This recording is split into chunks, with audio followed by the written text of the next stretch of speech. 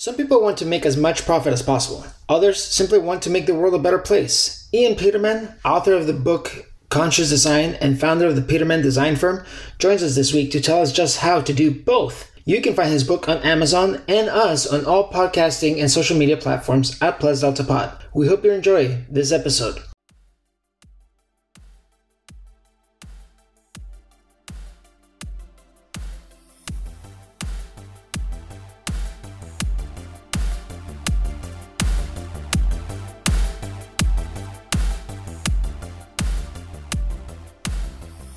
All right, everybody, welcome to another episode of Jerome Interrupts Brian, also known as Plus Delta. So we've got a great guest today who's going to be sharing a lot about himself and the work that he's done and accomplished. So welcome, Ian. Thanks for having me. How are you doing today? I'm doing pretty good. It's a good day. Been busy.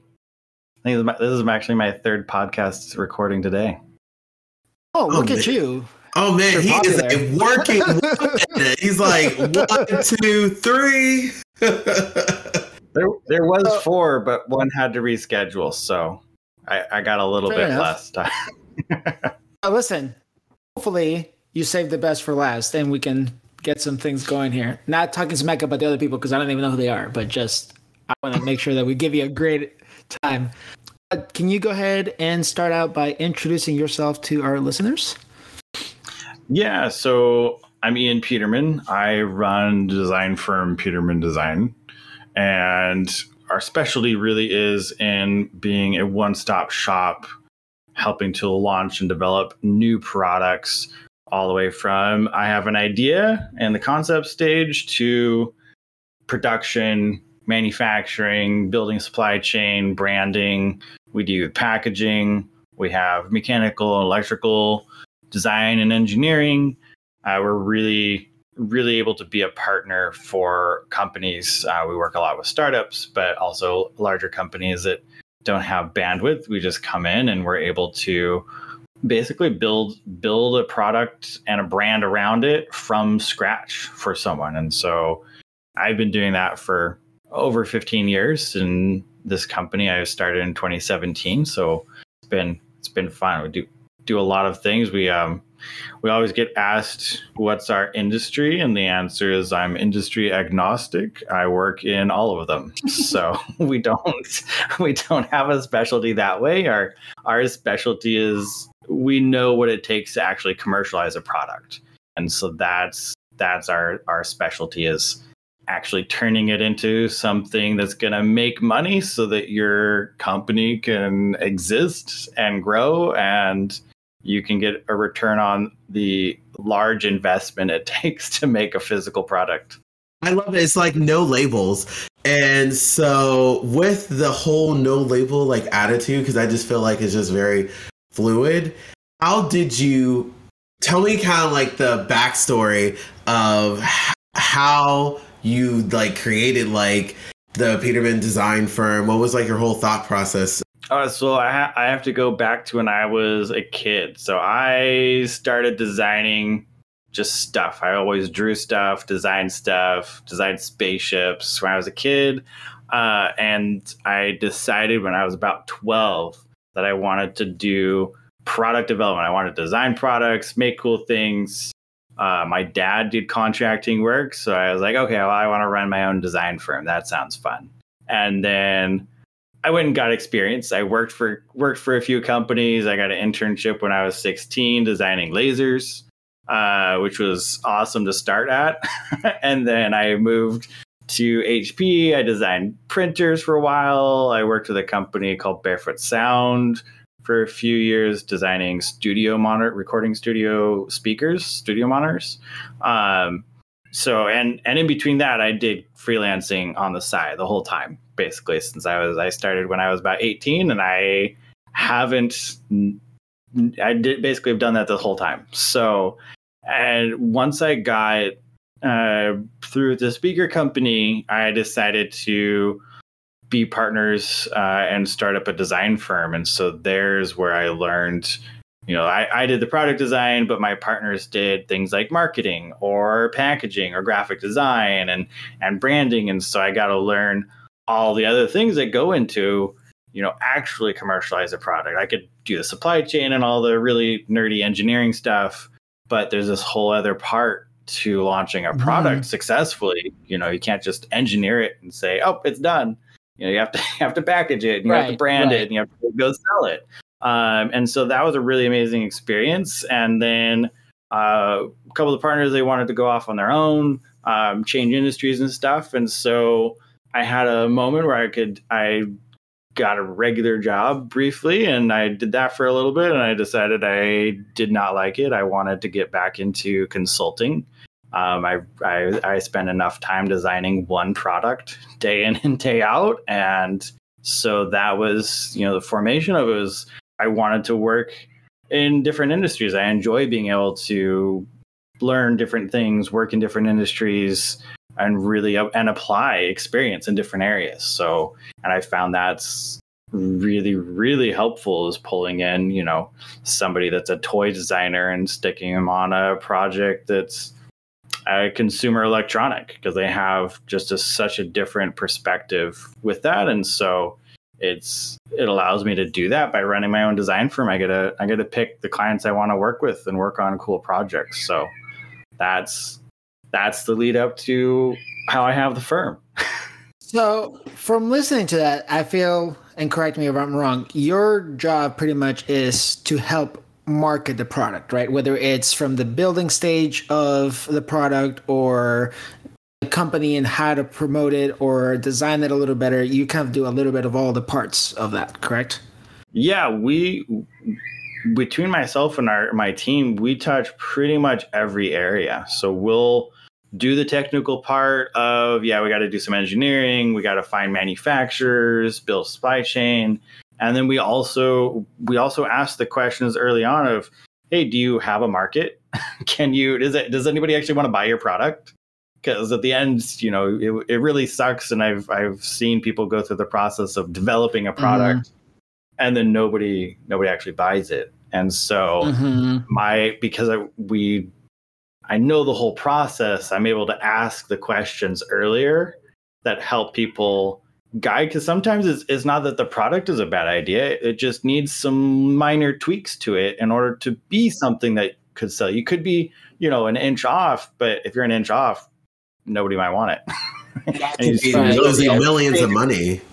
Exactly. And if you're spending a bunch of money on the process, like, I want my clients to be successful. I want their products to launch and make money. Like, I want them to be able to come back and say, I want another product, or we want to do a version 2 or a new product. And no one's going to do that if they can't get one off the ground in the first time. It's very disappointing. So now I'm going to kind of quiz you, I guess, a little bit. So you're going to tell him how to do his job, Brian? No, that's not what you checking it? No, so I guess my thought process is, so your job, like you say, you go through and ask the people the questions about the product or about their idea and whatever else, and kind of question them of, hey, why should somebody pick you? Why should somebody buy your product? Et cetera, et cetera. So ask you, why should people pick Peterman Designs for that then? How do you sell yourself into their process? So the way I sell myself is that I'm an end-to-end partner. So there literally isn't an area I can't either find an expert or already have an expert on staff in order to accomplish. And it's really comes down to explaining, especially to startups, the whole idea of like one person in their garage making a successful product isn't real. Like, you can get to a working prototype, you can have the great startup story where you started in the garage, but in order to really commercialize a product, you're going to end up having several companies manufacturing different components. There's no such thing as a supply chain of one. There's a great example is Ticonderoga pencil, right? It has, I think it's 4 pieces. It has 4 components to it. It also comes from 3 continents, and it requires like 10 companies, because there's shipping, there's distribution, There's shipping between, you have the lead made one place, then you put it with the wood, you have the metal stamped one place, and then when you think about it, that's a pencil. Like that's a 4-component pencil. That's fucking pencil ever. Exactly.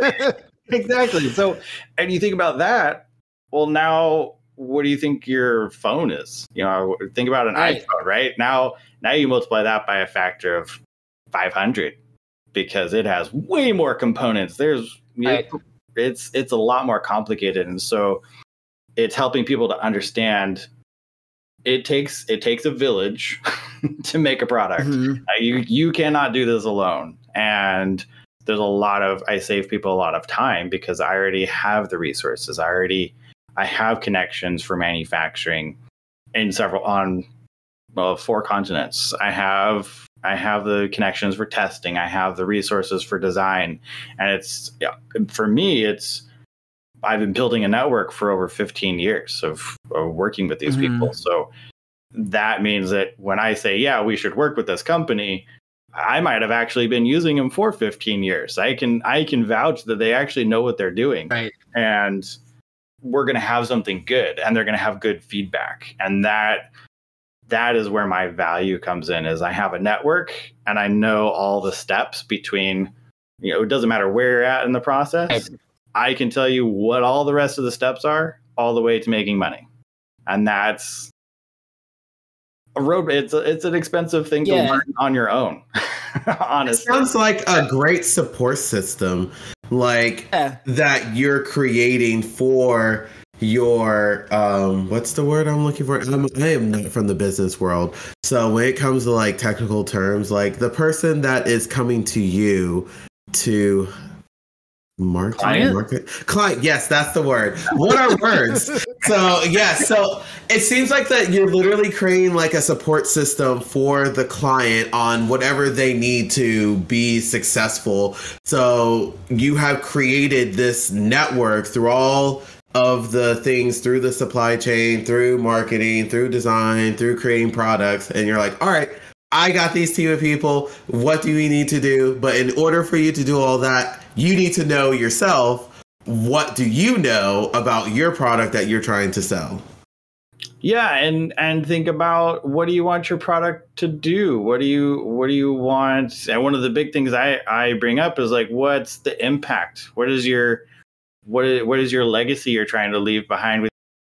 If you don't ask them, you're going to end up with something. And you don't know. It'll be random. It'll be surprise. This is what you get at the end, and nobody really likes those surprises. So it's all about asking the right questions and having the network to go, okay, great, you just told us what you want. Now these are the people. This is the long list of people that we need for your project, and that's what. And then I end up managing that, and that's really. So, if we were to summarize in a couple words, I'm basically a project manager with a ready-built team for companies to develop. I'm so thankful and glad that the answer that you gave is the answer that you gave for a number of reasons. But the more personal response, I don't know if you know this, but Jerome and I are both teachers. And what I teach is college and career readiness, starting at the middle school level. So it's very basic, but it is starting that thought process. And right now, my students are in the middle of working on a project and practicing doing resumes and cover letters and whatever, talking about what job they want in the future. And I have a number of students that have said, oh, when I grow up, I want to start a business. And usually when I ask them why, is because I can do it by myself and work completely independently. And I don't have to work with anybody, just do it me. And I'm like, that's great, but that's not any kind of realistic. You got to have customers or clients at some point. Otherwise, who's going to give you money? Right. And I just even tell them okay, well, do you have this amount of money to start a business? No. Okay, well, you need a bank. You have a building. Okay, no, that you got to work with a realtor and all these other things that they don't realize that they need to do. So I love that when you talked about nobody can do anything by themselves. Yes, you can probably build a product. Yes, you can have a skill. You can do whatever. But the moment that it comes time to actually market it and profit from it, you're going to need some sort of support, whether that support is 2 other people or a team of 20. You will need support at some point or another. Yeah, a great example. We have a client right now, super smart guy, built a prototype. It works. I mean, he's a genius level. Like it's great, but he also is not doing it by himself. Like he hired us, and we have a team. We have a team of about 10 people working on the project. So it's, you can get it to a certain point, enough to convince somebody, here, put money into this idea, or be able to explain it, right? Because you do have to have it to a point where you can explain exactly what you want and say, oh, this is my idea, this is how I want it to work. But after that, it's definitely a support team is needed to be successful in a reasonable amount of time. I mean, maybe you could do it by yourself, but you have to go learn how to code a website and how to do, the list of things that you have to learn to be able to do it. Technical skills. Long. Yeah. And they're all technical skills, and they take, years and years to hone most of the time. So it's, it's doable, but you really don't want to take 100 years to launch your product. And then it's not always sustainable too, right? Because if you start doing that then eventually you're like, okay, well, I want to retire, but oh wait, I'm the one that's doing all the jobs. It's like, gotta keep going if I still want the money. So. Yes. Yeah, exactly. You gotta outsource and everything. So then when you are dealing with clients, how do you deal with personally, or it doesn't have to be personally, just even from, kind of like a group perspective of the success and failures of your clients that you deal with? I mean, there's always risk. So product development is it's always risky. There's a lovely statistic at about 90. Last time we calculated it, it's about a 93% failure rate. Wait, what? Of product ideas. And wait, say that number again. 93% fail. Okay. Now the reasons they fail range from everything from I had an idea for a sandwich warmer, which no one will buy, to it's not technically feasible and somebody wants to do teleportation right now. So there's those extremes. But a lot of it really comes down to, it takes a lot of effort. It takes money, and people they try to do it alone. So, they spend a lot of money on one path before they make sure that it's the right path or the right product at the right time. Because it's not just, is it a good product? When I'm assessing an idea, people are like, oh, I have this idea. And most people are like, oh, well, that's a cool idea. It warms your sandwich. That's great. I would like a warm sandwich, and that's easy. But my criteria isn't just, is it a cool idea? It's, can you manufacture it for the right price? Is there a market for it? Is there a big enough market? Is the market size enough where you could be profitable on those margins? Is it something that people will like in the future? How long is this a fad product, or is this, something more long term? Does it meet the current, social and environmental things that people are thinking about for a product? What are those impacts? And so there's this much longer list of criteria. When you go through it, you weed out a lot of the ideas that just, they won't make it anyway. And so you can filter it, but it's a much different process than just, this is cool. Look at this idea. Because there's lots of really cool ideas that are not commercially viable. No one's, or they're ones that are ahead of their time. They're like, this is a great idea, but we're not ready for that. Nobody really wants that. It'd be like, oh, the Dreamcast. Yeah. Yeah. I mean, there's VR headsets. We've had those for a long time. They're still not super popular yet. So there's always those technologies and ideas, and it's not that they're bad. They're just, it's not the right time. The market isn't ready for it. And so there's a lot of factors to put into deciding, should you actually invest today to launch the product? Ooh. So, okay. I'll throw it out there. I know your wheels are spinning. You're thinking. Yes, I am thinking. I'm all like, oh, okay. I haven't thought about this. So then, what is if you're able to tell me, show me your cars, Batman. What is in right now, like for the market, or what are people looking for? What do you think based on your perspective? I mean, right now, the biggest things that I'm looking at, and it's part of why I wrote the book that I did, is people are really thinking about what is the social good, what is the social impact of the brand they're supporting. So that's been a huge, and I just talked to a branding agency that all they do is specialize in social first brands, because it's so important. And 2020, for all the crappy things that happened, it also gave this huge awakening to like, why do we have racist packaging still? Why do we have these things that are not okay, that we're still just kind of like bumbling along for? And so that shift, people aren't always still thinking or talking about, but it's made a huge impact in what companies are starting up. There's more startups now that have a social component attached to their brand, and it's becoming, by default now, it's really approaching the point where if you want to start a company now, you have to be, well, what's your environmental impact and stance? What's your social impact and stance?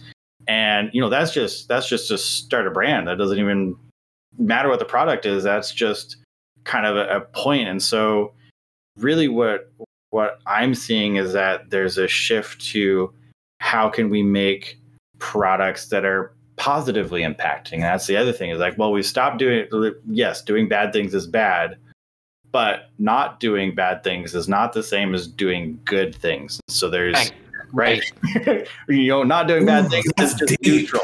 You're just sitting there neutral, and like that's not good either. Like that's not it's not effective. The extreme case that I tell people when they're like, well, but not doing bad is okay. I'm like, well, that's how the Nazis came to power. So not doing nothing is absolutely super bad, because there's other people doing things that are bad. So unless and it's if somebody's destroying the environment over here and nobody's doing anything positive, it's still a net negative. Like it's still, you have to look at the system overall. And so as designers, like we've kind of ignored a little bit. We're like, well, we're designing okay things. We're designing good things, but we're not really designing great things. We're not making products that are carbon negative. Like, how do we do that? How do we make something that actually is a really positive impact socially or environmentally, to try to actually make headway rather than treading water? And I think that's people are starting to see that. And so the companies that are doing that are, hey, we donate for, water conservation. We donate for taking care of underserved populations. Those kinds of things are really striking a chord with the average consumer, which is amazing, because that's, the average consumer is what determines what's popular and what we sell and buy. So that shift is making it something where the conversation I have with people are like, well, what is the impact you want to have? There's a lot better answers now than there were, in 2019 even. So it's you bring up a good point.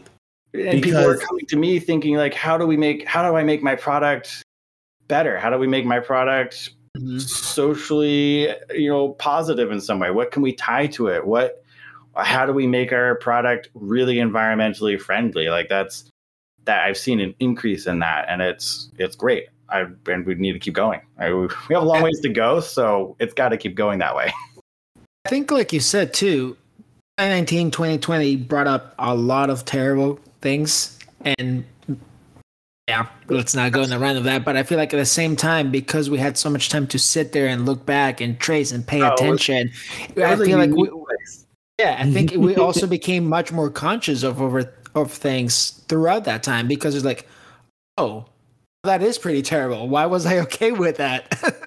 Right. So like all those things come true. And to create a segue here, speaking of conscious, you have both a podcast and a book you recently wrote by the name of Conscious Design. So tell us a little bit about those. Yeah, so it came out of 2020. I was basically asked the question, like, what makes you unique? What's special about your design process? And that's, it came at a time when I had some time. We had lost quite a few clients, pandemic, and so I had the time to sit down and go, okay, well, what is my design process? What is it? And because every designer we all have our own process. We go to school, we learn one process, but we're unique human beings. So we kind of go through we create our own process. And so sitting there thinking through that, I wrote out the Peterman, what I called the Peterman method. I felt like being lazy and named it that. And it just outlined, basically this is regular product development process. But one of the things that I added was thinking about legacy and impact. Like, what is your long-term impact? And it's a question no one's taught you to ask at the beginning of a project, but it's felt so important, and it's something that I had started to do, and it's just that needs to happen. And so well, I should put this out. I need to put it out there, share it. Hopefully someone else, it'll click with someone else, and they'll start doing, I don't care, use the process yourself. Like, it needs to happen. That question has to be asked at this point, because that's how you avoid racist packaging for 100 years. So like that's right. It's the defense to stupid decisions that we kind of just let happen. And then after I did that, I decided that I was thinking about putting together something to just kind of outline the product development process, because I've helped put together some educational material before, and it's kind of a space that a lot of people don't address. There's the technical skills and things like that, but not as much looking at the whole product development process. And then I decided, well, why don't I just bring those two together? Let's create conscious design. Let's, human-centered design. It's really great. It's taught to everyone. It's also a little bit of a buzzword with no oomph behind it now. Everybody checks off the box and then they continue doing what they're doing. And so the idea behind conscious design is that we take human-centered design and we go, that's great. That helps the human, ergonomically. Really it has to do with your physical body, ergonomics. That's what human-centered design. They throw in a little bit of psychology to make you feel good, and that's about it. And so it's forced rather than thoughtful. Yeah, and what I wanted to do is marry that with, okay, well, what about all the environmental side of especially physical products? I mean, physical products have the largest impact in our lives, and so every decision we make around a product makes a giant impact. I mean, look at all of our screens. There's not much that isn't man-made sitting behind us right now. Exactly. Right? Like we live in a man-made world. Like we build our own world. So we're impacting the environment at all times, no matter what. So let's think about that, and human-centered, and then also, social. Like every product has a social impact in, the village that's near the mining. It's the city that has the manufacturing. Like there's always an impact to the people around your product. And so I decided, well, some companies are doing really good in different areas. I need to start putting this together and be like, here's some good examples. Like, look at these companies, see what they're doing.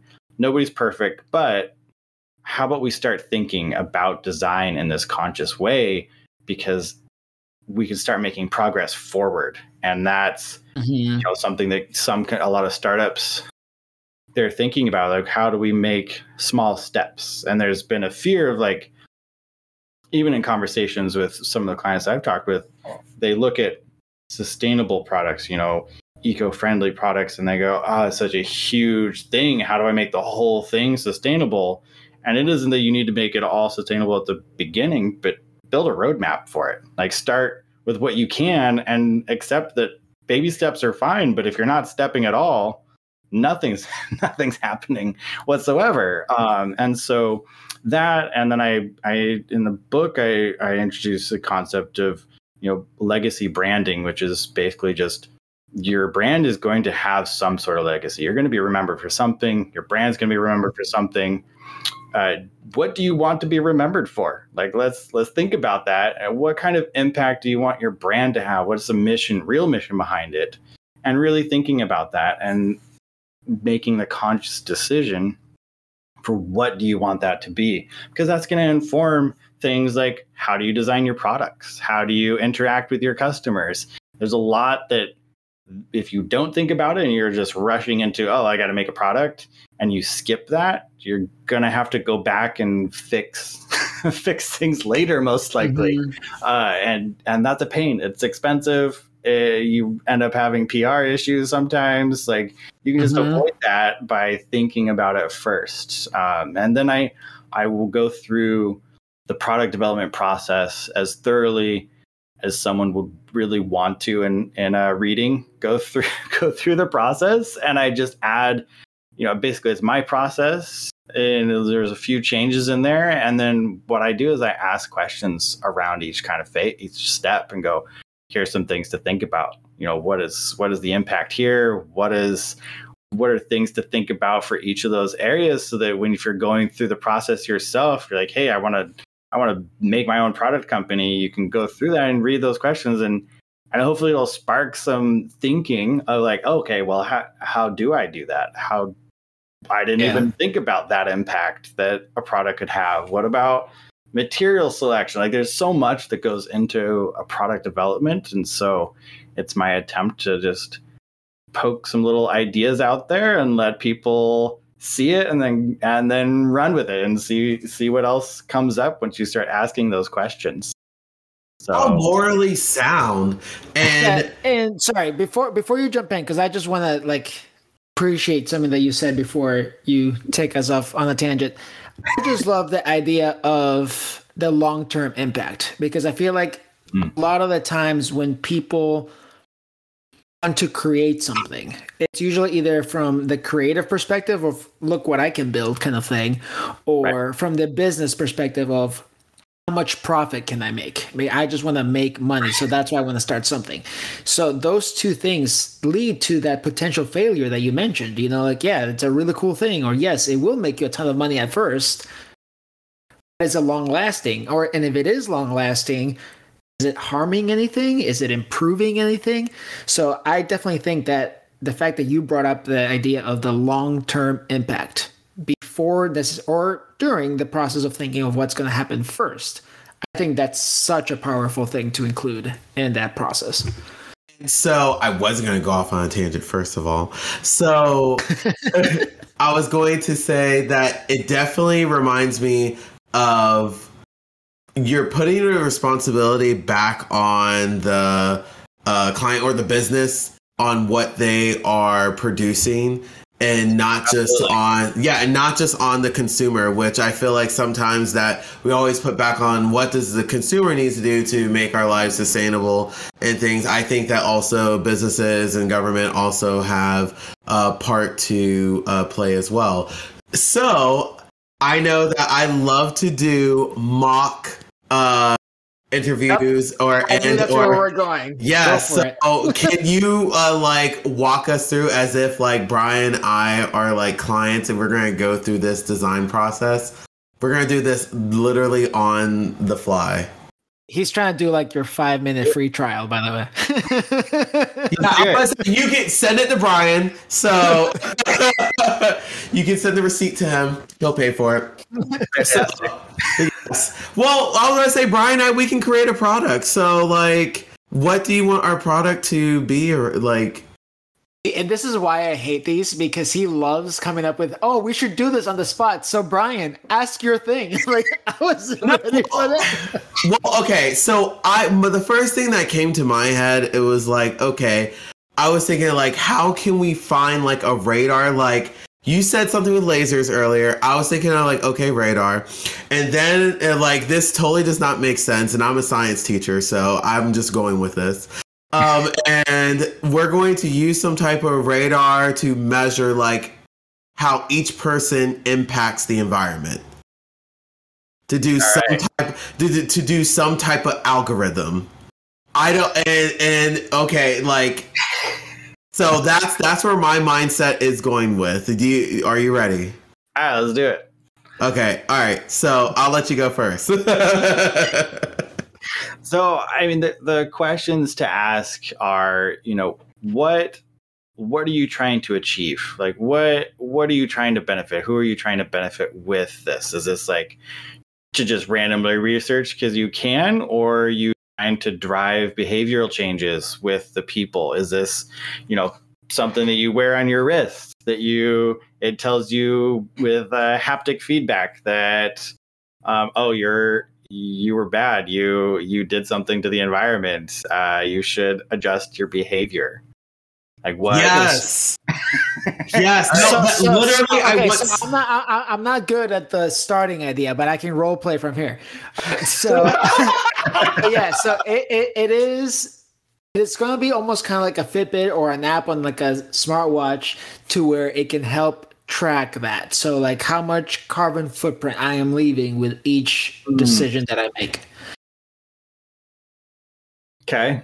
So now the question to ask would be, do people really want to know? Would you buy that? So I probably would. And if I had to pick my target audience, I think I would go with like college students, because I feel like most college students are starting to be more mindful of that kind of thing, and they're obsessed with apps that tell them what they're doing. I say millennials or Gen Z. I was Gen Z or millennials, because definitely I felt like the more conscious of a sustainable environment, and climate change was definitely. I mean, I know like Gen X also, but it was definitely more so. I felt like with millennials had the big push. Now I'm on the other side of the coin. So hang on, are you gonna let him ask the questions, or are you just gonna ask questions yourself?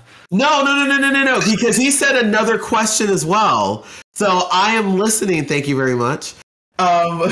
He also said that, would you want to buy it? I wouldn't want to buy it because I don't know how much I'm affecting the earth, and but at the same time, because it'll be a realization for me to like, oh, well, maybe if there is some tips that I can put on this app or on this device, like, oh, here's some small subtle changes that you can do that can reduce your carbon footprint. Yeah. So the question is, what if your goal? Let's just say your goal is to reduce the carbon footprint of the average person by X%, right? That's the mission. You want to reduce everybody's carbon footprint by 10%, let's say, over the next 12 months. That'd be pretty amazing. So now it's thinking about, how do you do that? Do you incentivize people, right? Because what you say, like, oh, I don't know if I really want to know how bad it is, because I might realize I'm terrible, and I might be like at 100 pounds of carbon a year, and all my friends are at 2. But then it's how do you interact? Like, what if your goal is to reduce everyone to a certain number? Then you want to include as many people as possible. So then it's thinking about, how do you want them to interact with it? Do you want it to be personal? Do you want it to be community based? Do you want it to be gamified? Is really thinking about what kind of user experience you want to have with that product, and defining, how do you identify people that are interested? What is the common thread between all the people who really care about this? Is it they give to charity? Is this something that you should partner with a charity for? Is this and there's even I'll give an example of if you're familiar with the company Hydro, they are a rowing machine. But every like 25 days that you row, they donate to, I think, water.org.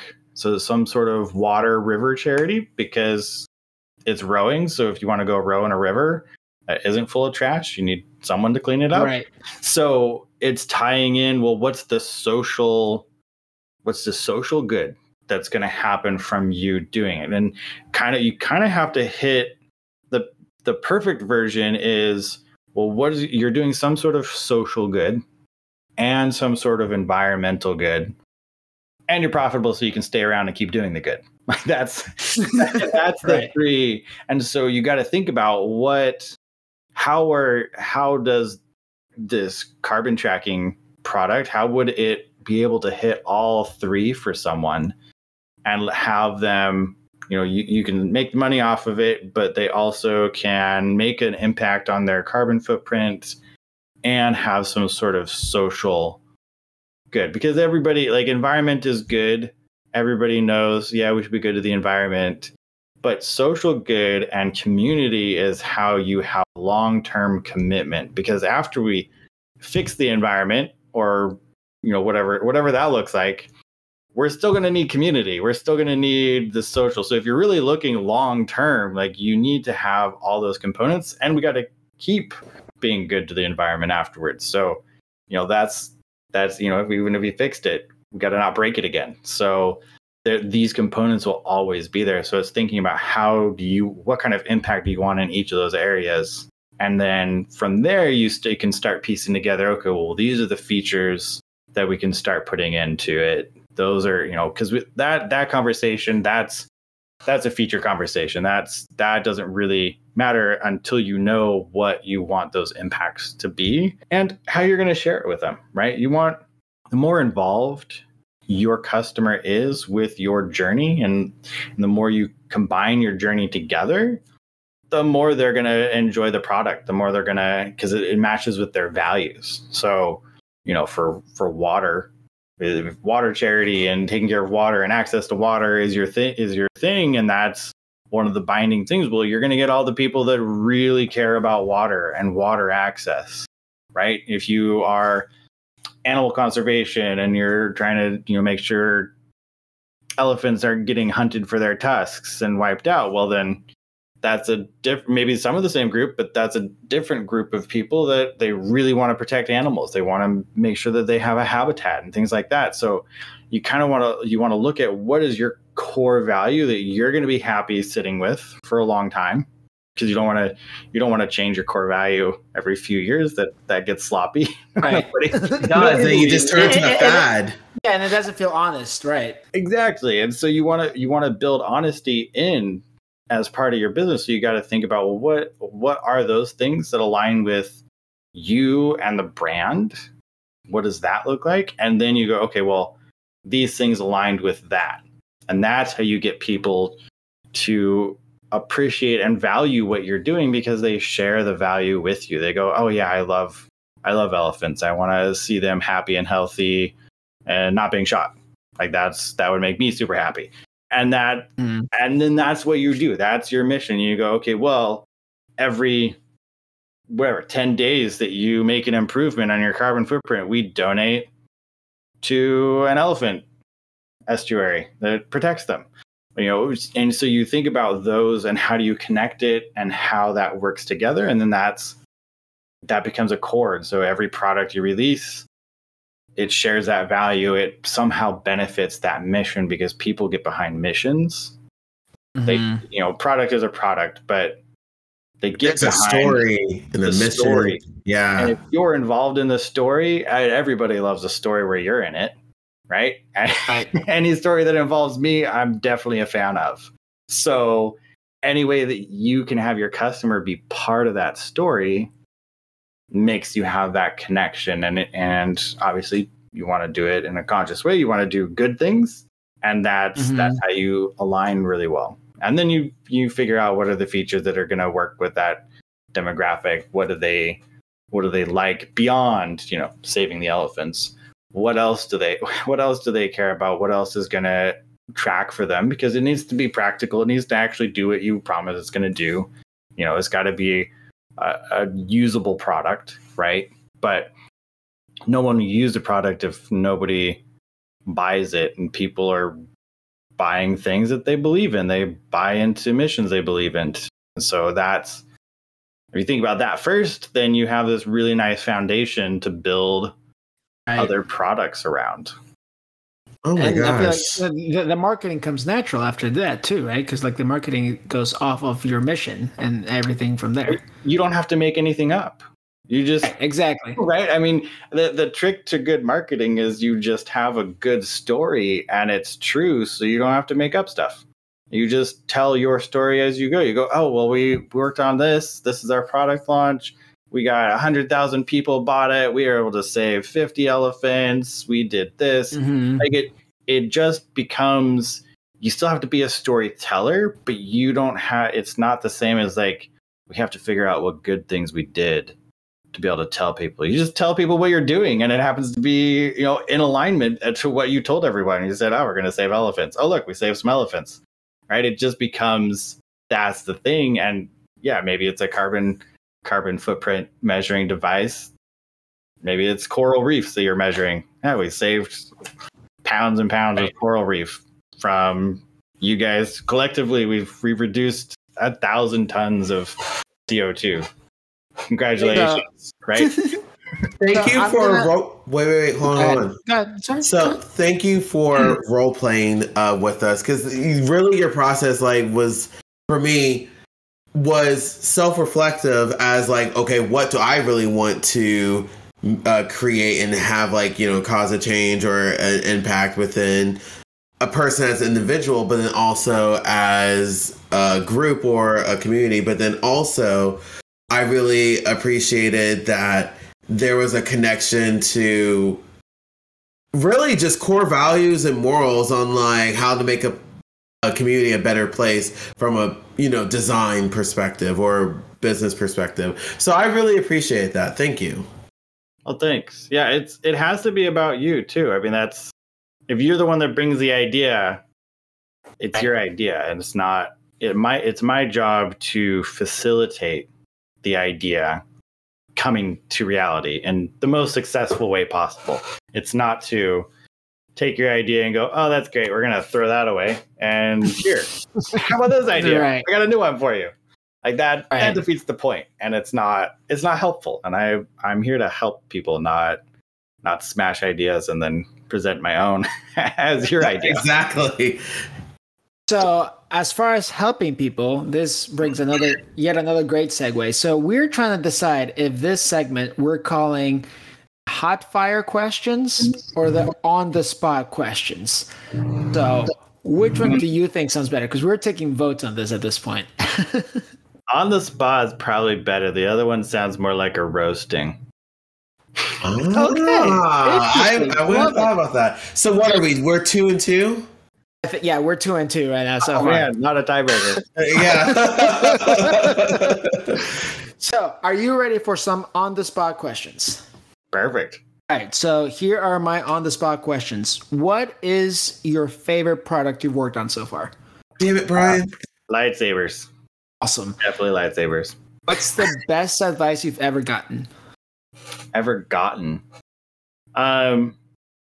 I think that probably the best advice I've ever been told is you only lose if you quit. What is the worst advice you've ever gotten?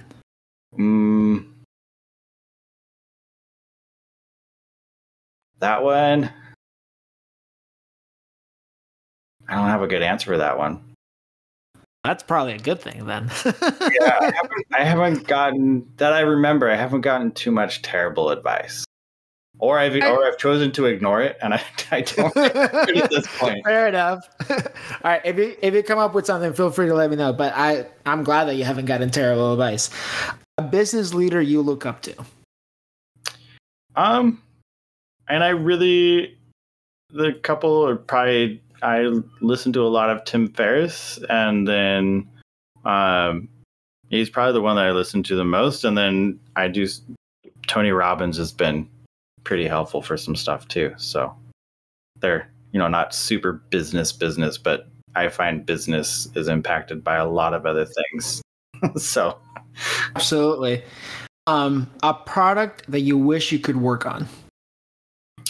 Yeah, I would love to work on any of the autonomous flying taxi projects. Those look pretty cool, or anything space related. Trying to get into aerospace. Awesome. And last one for me, because I'm thinking Jerome probably has a couple. Yes.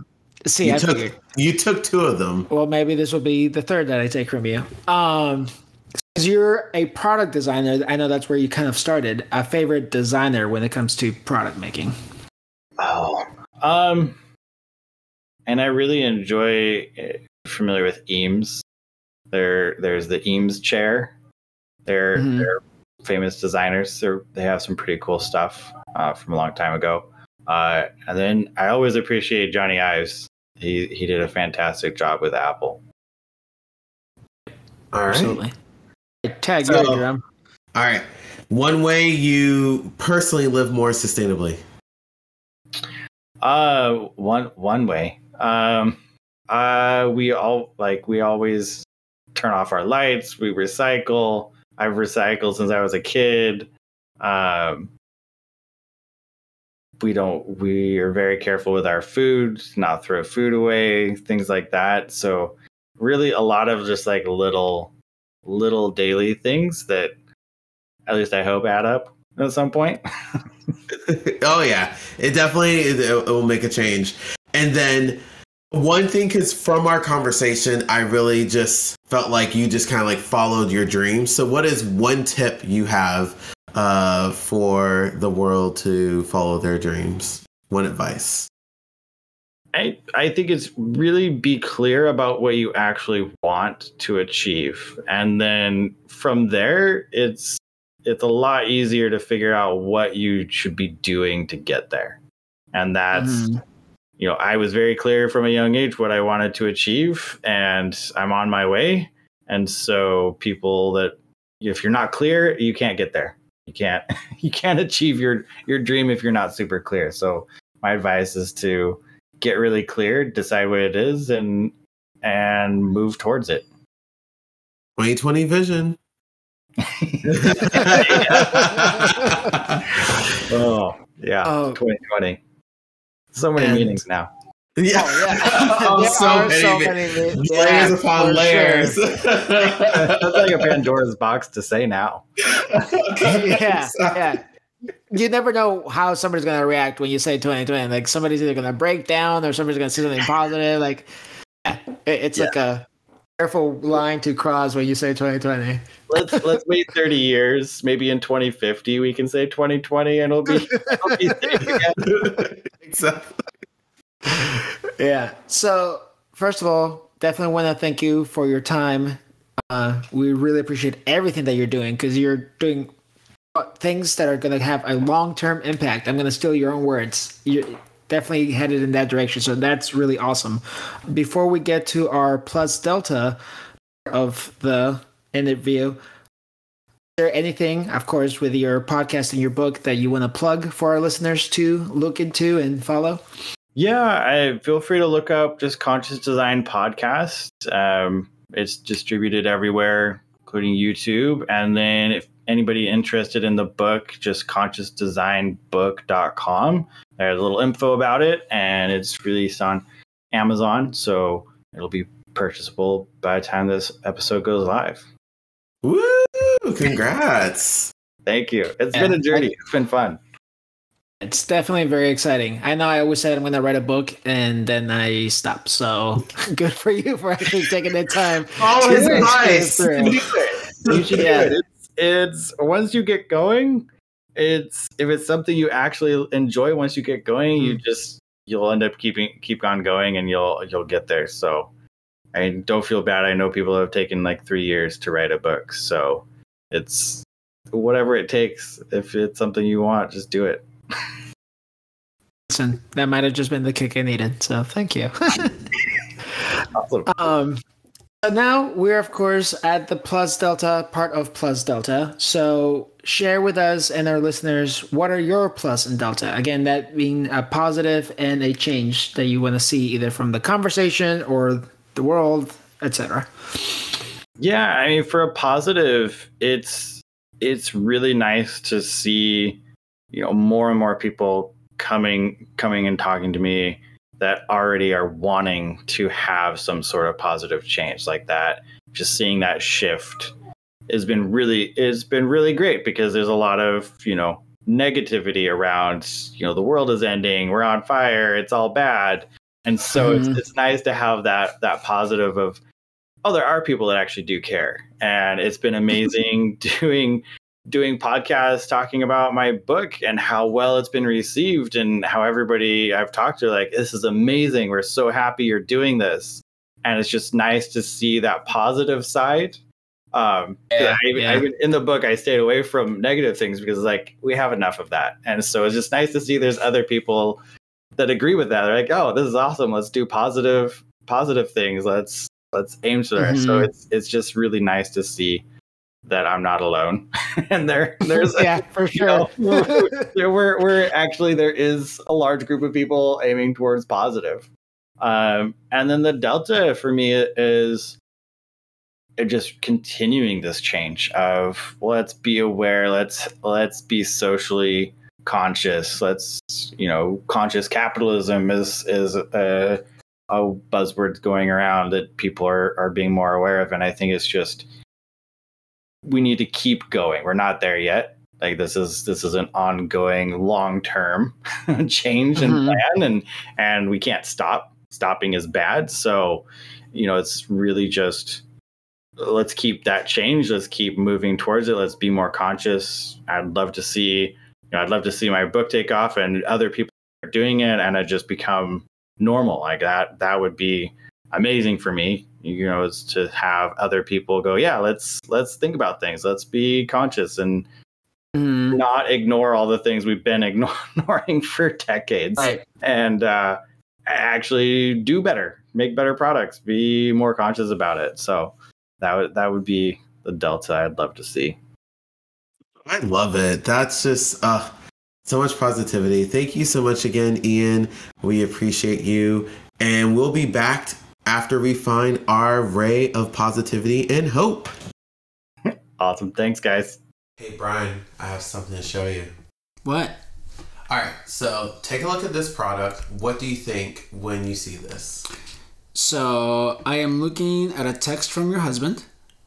No, not that. No, I know, but he blocked the picture for a moment because So it is a picture, for those of you that can't see it. It is a picture of what looks like a toothpaste ad, but it is a very stereotypically drawn black person with very, very white teeth and a giant mouth.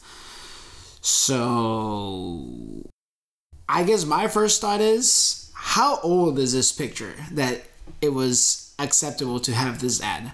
So this is actually current, well, last year current, back in 2020, got pulled off the shelves of China, in Hong Kong, Beijing, and what's the other place that's really big that has the bun? I can't think of it. But anyways, Shanghai. Gotcha. So, yeah, I would have thought this was like maybe here in the U.S. I mean, I do see side by side. So the other one does have what I'm assuming is Chinese. I'm never good at telling the characters apart. So I guess I could have picked up on that. But yeah, that looked like it might have been like an American ad back in like the 20s or before then. It was. Yeah. So that's crazy. As far as my knowledge, and someone can fact check me on this, is that... And we'll post a picture we're talking about, by the way, so you know what it is that we're looking at. And so this product is called Darlie. It is a Colgate company toothpaste product. And that the Darlie that was in black and white was removed back in the 50s.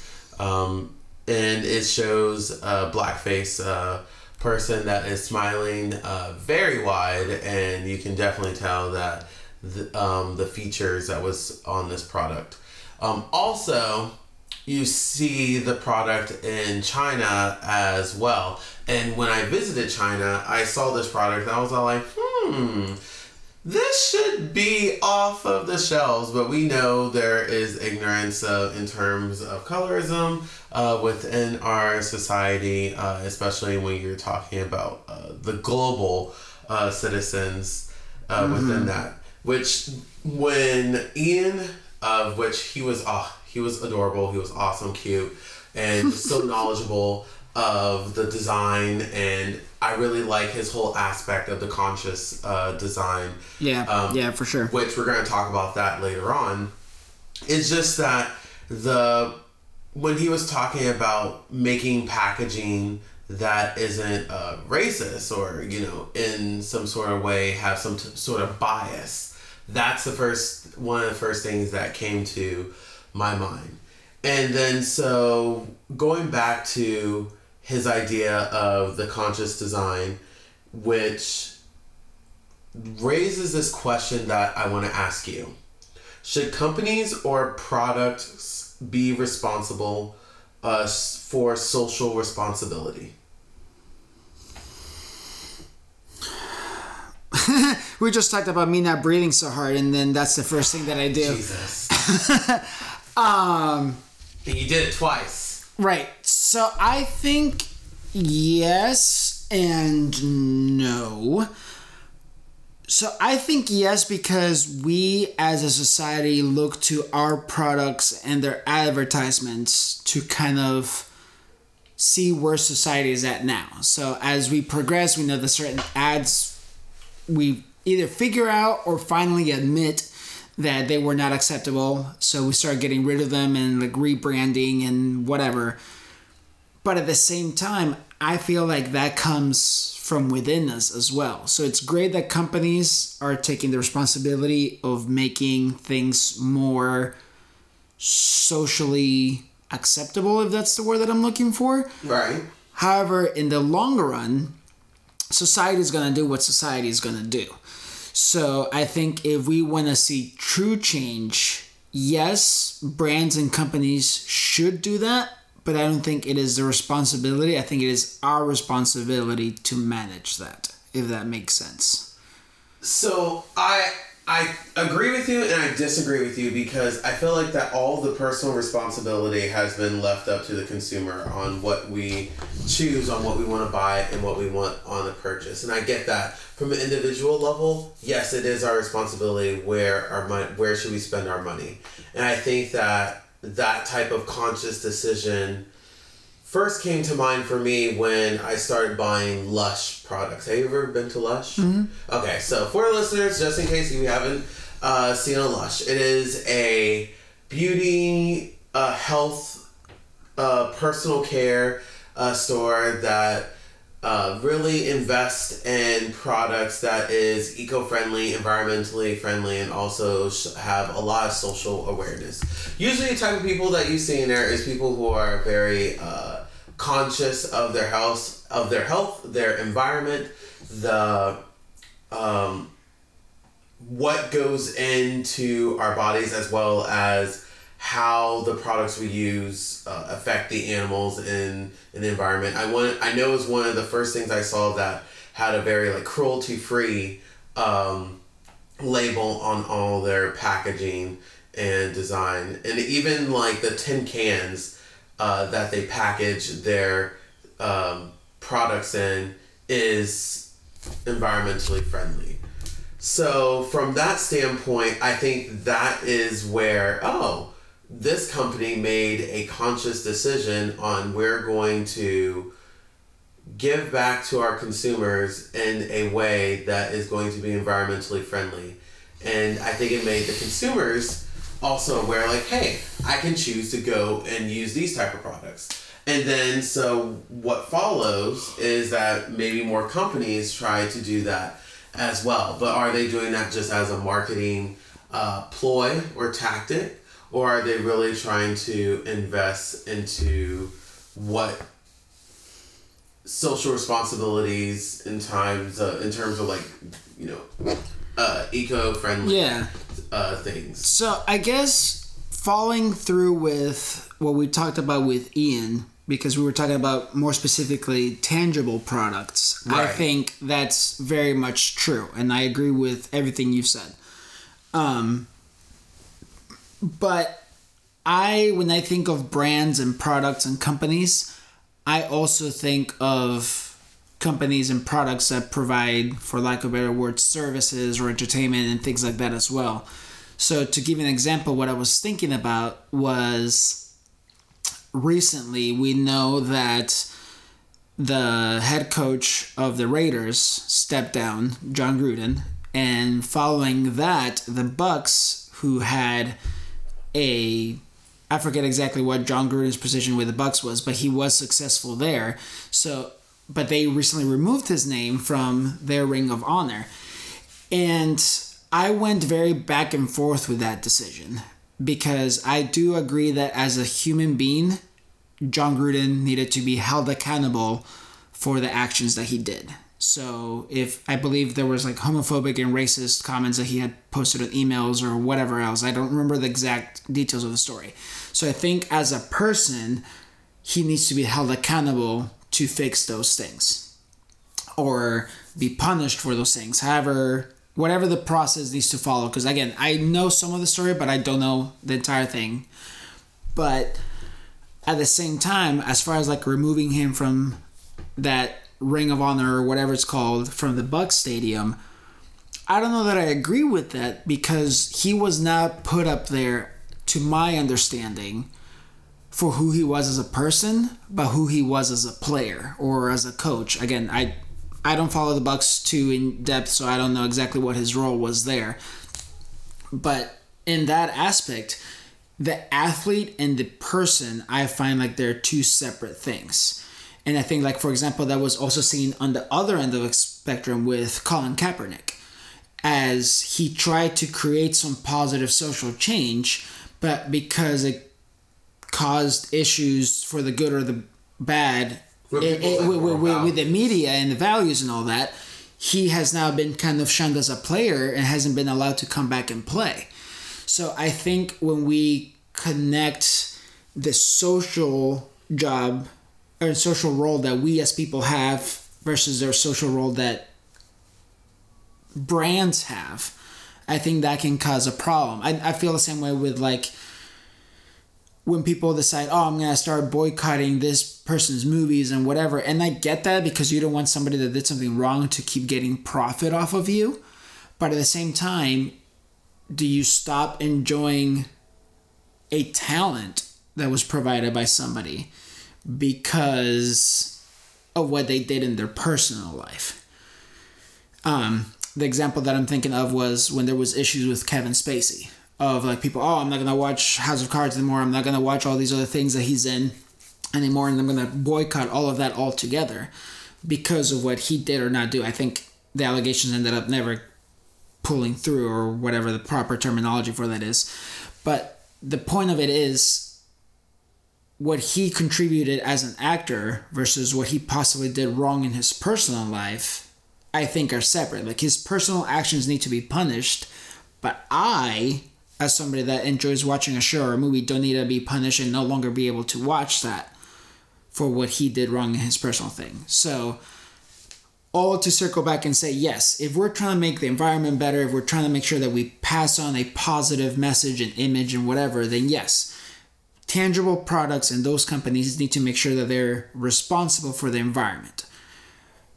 But as a holistic thing, what we as people do can sometimes be separated from, for lack of better words, the art form. I don't know if that makes sense. So one thing that I gathered from what you said was that I think that I'm hearing that you're looking from it from an individual perspective of your examples that you were given about canceling personal people because they're personal choices that they have made and decisions, versus I'm thinking of a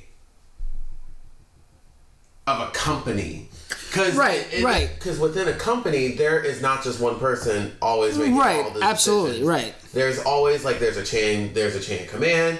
There's also, you have like a supply group. You also have all these different teams that make up this company. Mm-hmm. So I feel like some of the things that have been passed along, sometimes it gets egregious of them to dismiss what are some things that is socially acceptable or not. Let's say, for example, I'm going to use the Darlie toothpaste. I mean, I wonder why it took so long until 2020 to this is not socially acceptable.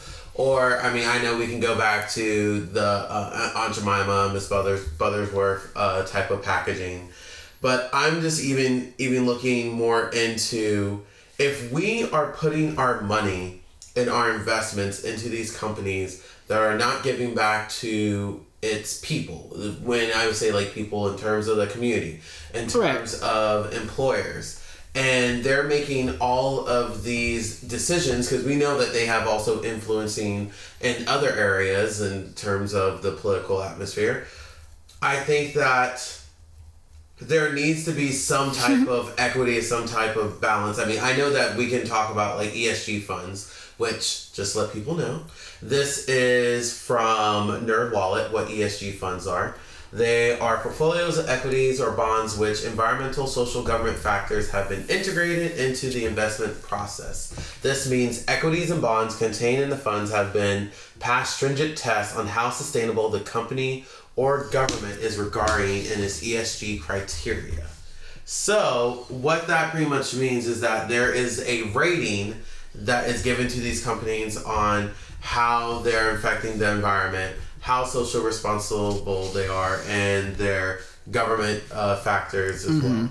So I'm thinking about that, if we're investing in these companies by spending our money, that they have some sort of accountability as well, because the decisions that they make affect us as what decisions that we make in terms of their profit affects them. So it's kind of like absolutely. check and balance. Right, absolutely. So to kind of reconnect what my example was with what you're saying as far as the whole company and all the teams and how that plays on. So I think that's kind of the difference with, as John Gruden gets dismissed as head coach, because at that time he was the face of the company, being the head coach.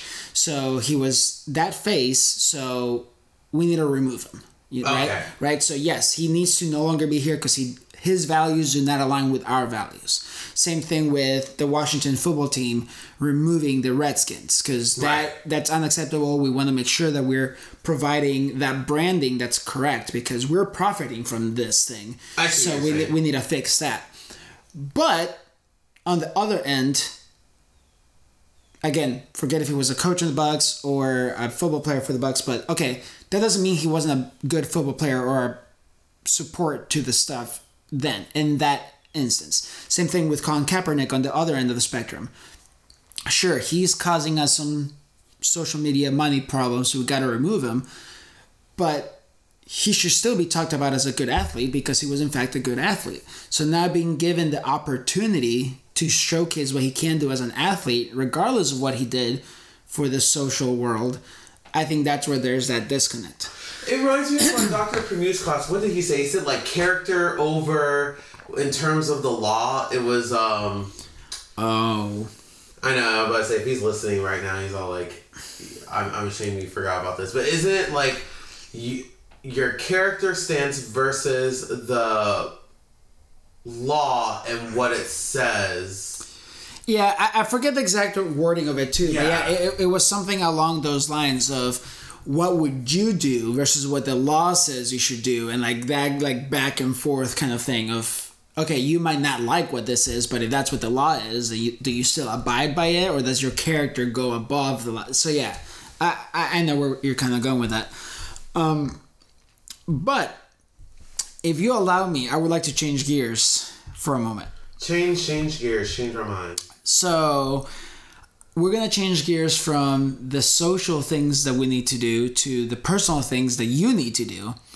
And that is, I need you to learn how to listen.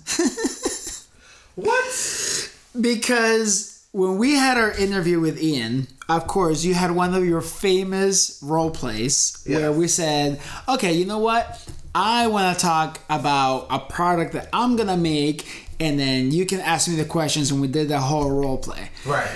So I wrote this down, and I'm so glad I did so I can come back to this. Okay. Because as we were going through the role play, and I kind of jumped in a little bit too, he asked the question, would you buy this? And I had answered the question of would I buy it, and I said yes, no, and then we went on from there. And then you gave in your 2 cents about something, and then about half. I said no. And then hang on, and then about halfway through that, you stopped, and you're like, "Oh wait, but let's go back because we never answered your question of would we buy it." But we did answer that question. You were just not listening to what I said. So you're like, okay, let me backtrack because I'm so sorry. We never answered your question. Bitch, yes, we did. You're really pointing out that is a huge personal affliction that you're putting upon me. And I can't believe that you're... Well, no, listen. We just... I know. It's just funny because we just met up with Robert, like all of us together yesterday too, and we talked about how you like half-ass listen to what you're being told. Yes. And it's funny because you thought that we didn't respond to something because you didn't personally pay attention to the response. So that doesn't mean that it didn't happen. So I need you to get it together and pay attention when we're talking about things. Okay, is that your plus delta? Sure. My delta is Jerome facts are Jerome facts because he half listens to it. So if you ever disagree with something Jerome said, just wait a minute because he'll probably disagree with himself and change his mind halfway through. So that's okay. So just be ready for your Jerome facts. That's my delta, I guess. I wasn't going to make it that, but since you asked me, I'm going to make it that. My plus is our guest, Ian, and the Peterman method that he's doing in his book and podcast with conscious design and the way that he's running his company to do that. That's definitely my plus because as much as I like giving you the back and forth of the opposite view, just because I think it's interesting, I definitely agree that we need to head in that direction. We don't need to be just talking about here is what's going to make me money right now. And I'm doing this for myself because in the end, if I'm trying to sell a product to society, I need society in order to be successful. It's not all of my doing that made me successful. It is the fact that people bought what I made. It's people shared what I made. What you're saying, don't leave it up to the individual? So what I'm saying is, yes, the individual can accomplish a lot, but the individual cannot accomplish everything.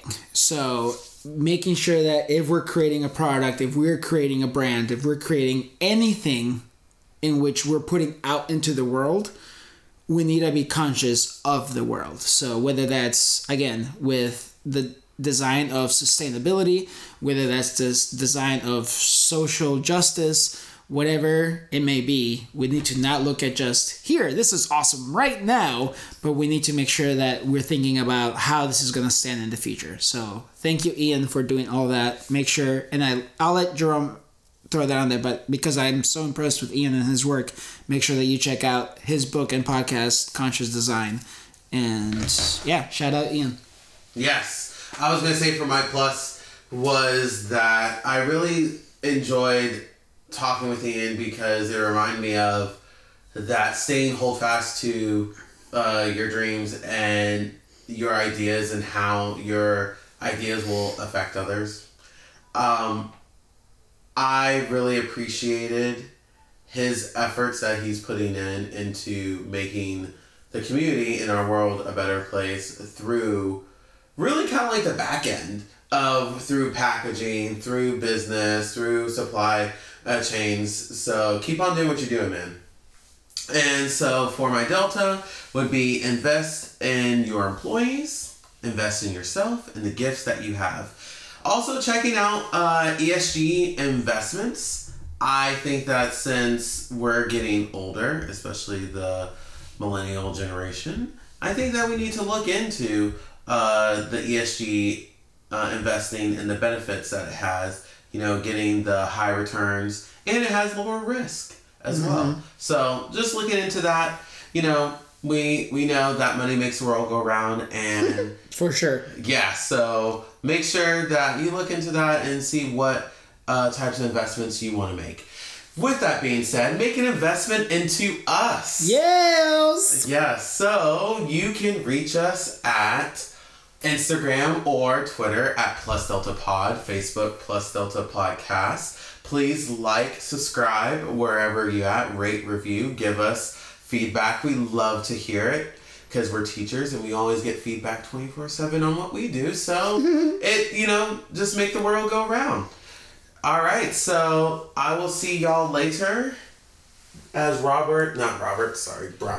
As Brian has his feet in my area, signing off.